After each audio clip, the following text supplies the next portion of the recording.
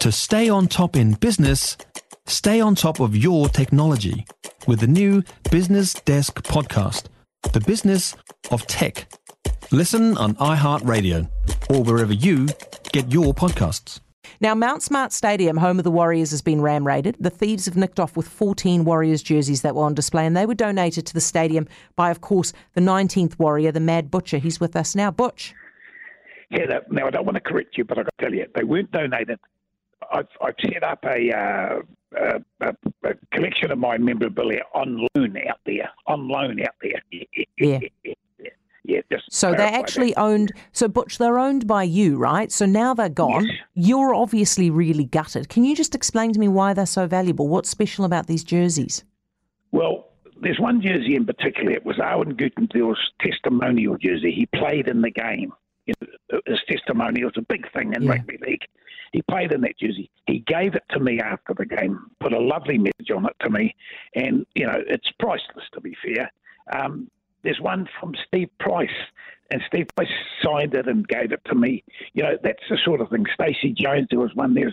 Look, be fair, Heather, the main thing that I'm concerned about, these people have robbed the public of going out and seeing them and enjoying them. That's the thing that really, I've got a guy called Trevor, helps me, and he does little tours, and he tells the stories about them, and people love it. And now... Ruined it for everybody, haven't they? They've ruined it. Yeah, but you say Sorry, yeah. You go ahead. Well, I was going to say, you say you've got aces up your sleeve. What have you got planned? Well, I've just had a very good friend of mine that's got very good connections with the gangs. He's going to put the word out for me. The public have been fantastic. The media have been fantastic. And by making people aware of it, hopefully someone will see one of the jerseys or know something about it and let us know. And hopefully we can get them back. I have faith. Good luck, mate. I really hope you get them back because they are, this is just making people happy, right? And it's just ruined everything. Thank you very much for it. Sir Peter Leach, the Mad Butcher.